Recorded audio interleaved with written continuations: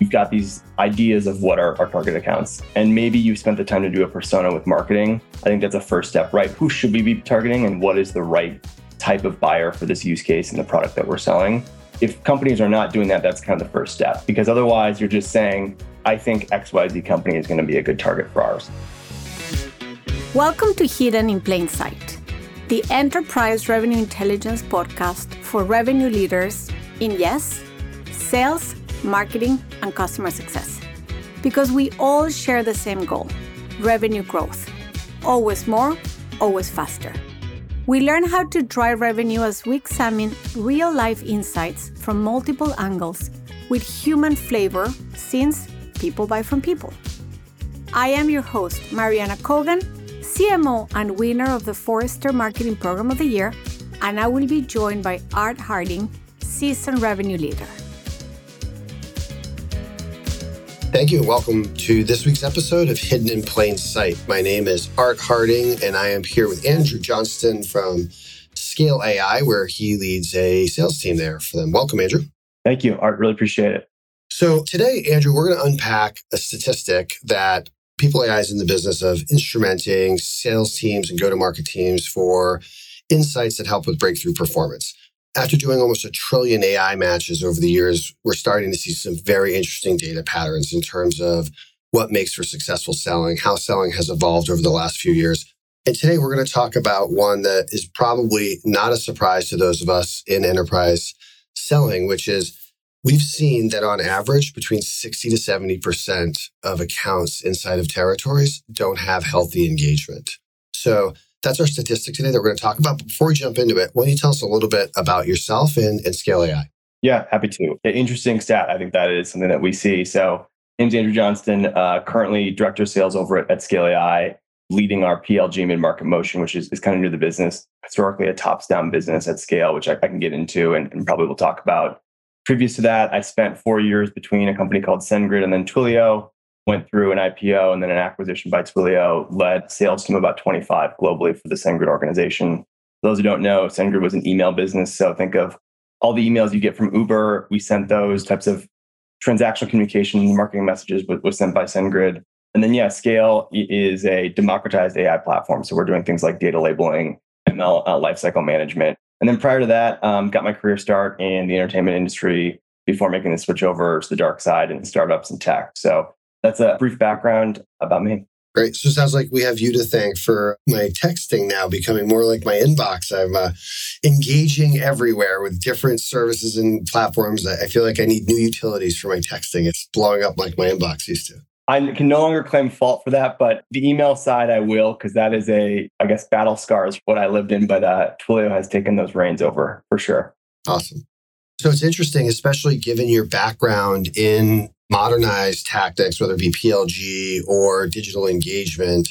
So let's talk first about how do you think, or what do you think of when you think of healthy account engagement? Does it just mean I'm dutifully emailing my prospects every day, spamming all the buying centers, or is account engagement a little bit more than just email campaigns? Definitely more than email campaigns. I really think about it from the different segments that you might have a sales team in. So in enterprise, often I would see good account engagement being engagement at the tops down. So you've got AEs who are not only emailing and talking to kind of mid-level prospects, right? They're building use cases, but they're building that groundswell and then also getting engaged with VPs. So that could look like not only emailing, obviously LinkedIn, using all communication sources to get in. At Twilio, it was really helpful where we could have a use case where someone could come in, developers could test the platform, and then we would go reach out to those VPs and almost do like an on-site commercial for them. So it's one of those things where I think in the enterprise world, you've got to be hitting every channel that you can. And then also using community to go out. So we had this kind of lingo that we called face in the place. So we would always ask prospects, at least pre-COVID, can we come on site? Can we show off a demo? Can we bring our engineering teams being a technical product? And can we show you over a 2 to 3 day period what Twilio is capable of? We're adopting some of those same things at scale. How do we get in front of customers now that the pandemic is mostly over? How do we create really strategic demos? And so I think good account engagement is not only just emailing prospects and getting them in the door, but it's also creating a lot of trust between what your company is doing and how you can help that other company. Yeah, it's interesting. You touched on a number of dimensions there around what account engagement might mean. And first and foremost are use cases, right? And use cases, your ability to identify meaningful use cases is not going to come from an outbound motion where you're informing them about you. It's going to require that discovery and research of that account. And we're starting to see, depending upon the products that you sell or services that you sell or industry you're in, this top-down approach as well as the bottoms-up, like what is the most efficient route for engaging accounts? Do you build this coalition of the willing as you go up, or do you start up and then get that support to build it down? And there are differences in sales cycle lengths. I also heard you mention engaging with the right titles, which is understanding what your buying groups may be, especially for large enterprise transactions. It's very rare that one person or one department is going to be able to sponsor large deals, and you're often going to need input and support from different buying centers. So it sounds like healthy engagement involves discovery around use cases that are high impact for your customers, which is going to require a lot of research of their partners, their business, and how they work and their competitors. Going top down as well as bottoms up to touch all the different buying centers and ensuring that the right people are engaged in that selling cycle. So in your perspective, I mean, a lot of times it feels like we're just articulating common sense. Like, hey, you got to get to the people who buy your product. You got to get all the supporting cast. Yet if you've led a sales team long enough, you know it's for some reason, not all of our AEs are getting into the accounts or into the buying centers that they need to. And that often pops up later in deal risk. Why do you think it's such a challenge for people to engage accounts in their territory in a healthy way? Yeah, it's a great question. It's actually something that we look at a lot in my current role and I have in previous roles. I think I'll talk a little bit about different segments again, but I think when I think about where a lot of reps struggle or where we struggle as a company is you've got these ideas of what are our target accounts. And maybe you've spent the time to do a persona with marketing. I think that's a first step, right? Who should we be targeting and what is the right type of buyer for this use case and the product that we're selling? If companies are not doing that, that's kind of the first step, because otherwise you're just saying, I think XYZ company is going to be a good target for ours. And why that is, you don't know. And if you don't hit on the right message that resonates with that buyer or that company, they're never going to respond no matter how many channels you hit them in. So I think that's kind of step one.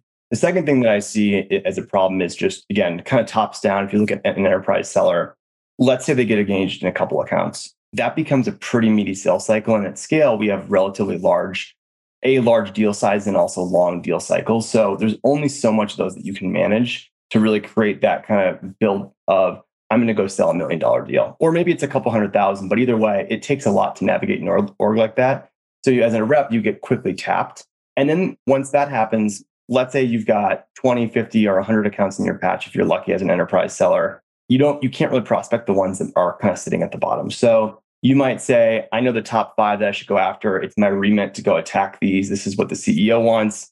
This is what my VP of sales is telling me to go do. But there's really good accounts that you may go get what I might call like a seed or an early land win that could be a good chunk of your quota. It just might not be that $1 million deal, but those are just left sitting idle and maybe for a competitor to attack.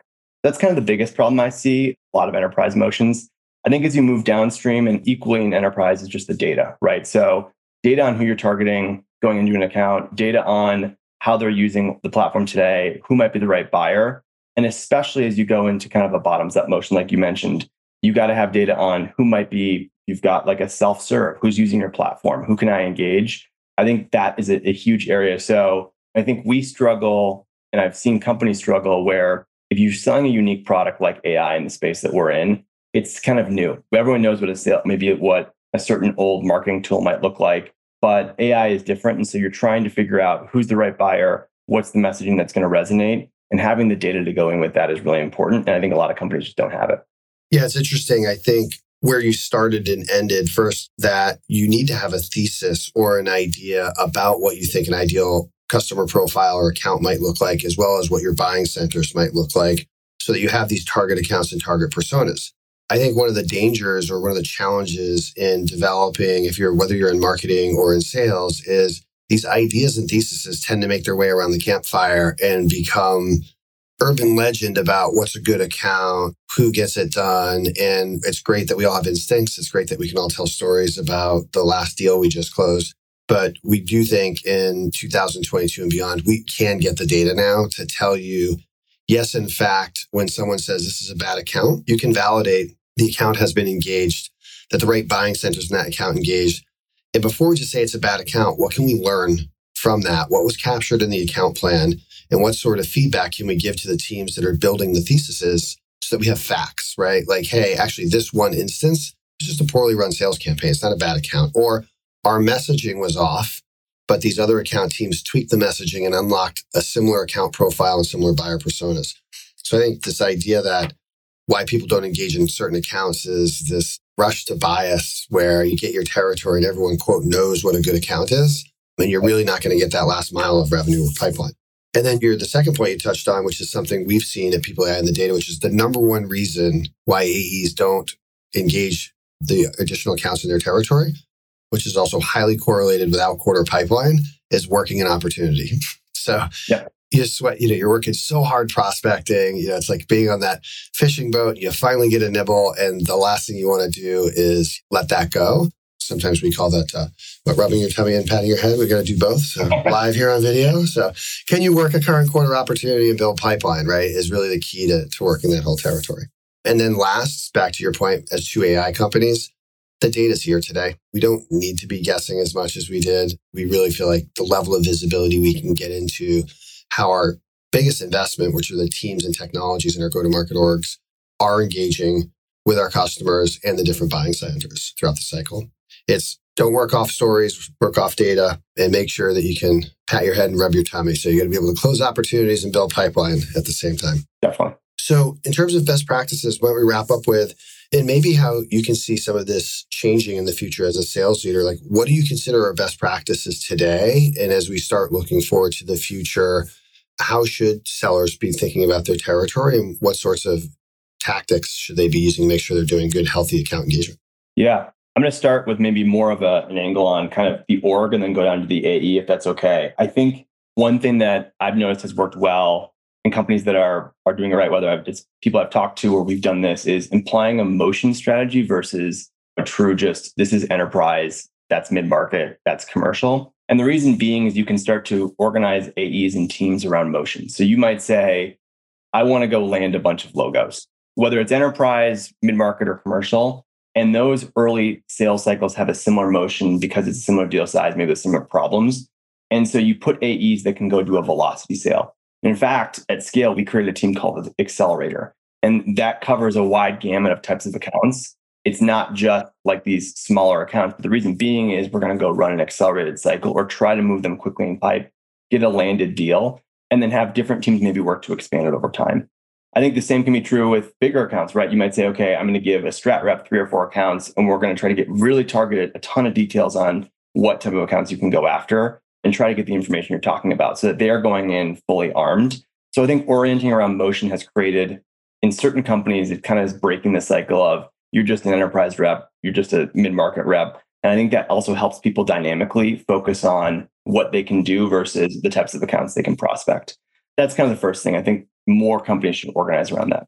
A quick comment on that. What's fascinating about, I think it's a really insightful observation to talk about. Historically, we've just basically aggregated our AEs either by the size of the account or the vertical that they were going at. And you're seeing companies large and small, some of the largest technology companies on the planet are segmenting the motions involved in a selling process, even as far down as procurement in some places is coming out of the sales cycle. And while it can also give you that purpose-driven focus and velocity, I also think it starts to unlock some of the opportunities for use with technology, right? If you have one person who does everything, it's really hard to orchestrate the automation or scale of that task. The more we can break down the buyer and customer journey for that velocity intent, or you start combining companies with consumption models and different ways of monetizing, like how could an AE be responsible for everything from prospecting and PGing to driving consumption of a technical sale? So I think we're going to continue to see more of this segmentation of teams and skill sets by motion across certain business types. It's really interesting. So you had a second part about best practices. Yeah, and I was just going to add to that. I think it also helps when you think about AE success, right? And I'm sure you see a lot of churn in AEs, especially at the enterprise level, right? It can be a little bit of boom or bust. And it might be, to your point around, am I targeting the right accounts? And if they don't have the right data or they don't target the right accounts, they're not going to sell those deals. They're not going to hit their OT, and they might be gone, even if it's the right company, the right fit. I think if you segment around motion, I've seen AEs have a higher attainment because they're focused and also they know what their mission is. And then you can design comp plans around that motion versus just a broad-based one-size-fits-all motion that we've typically seen in the past or comp plan that we've seen in the past. So that is super important. I'm super passionate about moving to that direction. The second thing was just, around the data piece. I think best practice, again, whether you're bottoms up, tops down, we talked a little bit about this earlier, but I think using the right tool for that motion, again, you just hit on it. And you kind of stole the words out of my mouth, which is great, around like, what are you using in that motion that's going to help you? So if you're in the PLG world, which is kind of where my head lives, you're using tools to help you identify product usage, whether they're paying or not. And if you're an enterprise, it's using tools maybe like a People AI, or there's other companies out there that can help you identify what is the right signals for your account to go sell into. So maybe it's, are they hiring a certain number ML engineers, right? That might be a scale one. Do they have headcount for that open? That might be a clear signal that I should go prospect that account. So you're arming those AEs and you're looking at, you can spend more time on the tooling that's going to give you the directionals to be more productive whenever you go outbound and however you choose to go outbound, whether it's, again, via cold email, which we know is not as effective, LinkedIn, or some community event. I think you're really going to understand at each segment or each motion what's the right way to prospect. Yeah, it's interesting. I think the motion models, as well as even large, complex, you mentioned strategic accounts, if you're managing less than 5 accounts. In the past, we had to have a lot of faith that both the seller had to have a lot of faith, management had a lot of faith, and there was a lot of analog QBR, account planning retrospectives in terms of what we've been doing and what we should do. What we see now is you can pull out leading indicator signals on behavior, activities, personas, so that one, the AE who's focused or dedicated on a specific motion knows what good looks like because you have the data that tells them they're on the right path. Two, as a leadership team, you can help validate that we're all moving on the right path. I also think as we talk about different ways to penetrate markets and using technology, there's also some norms that need to be revisited. For example, we often encourage our customers to remind teams that no one owns an account. Accounts are rented. And the rent payment is pipeline validated with activity that converts to revenue. So if there's no pipeline and no activity, then you're not living in it. It's not your account. So how do we redeploy those accounts? And then the last thing is you were talking about the dedicated motions. I think it'll be interesting to see how the business models that each person brings to market affects which motions they need to actually drive which segment, right? And we'll continue to see that evolve.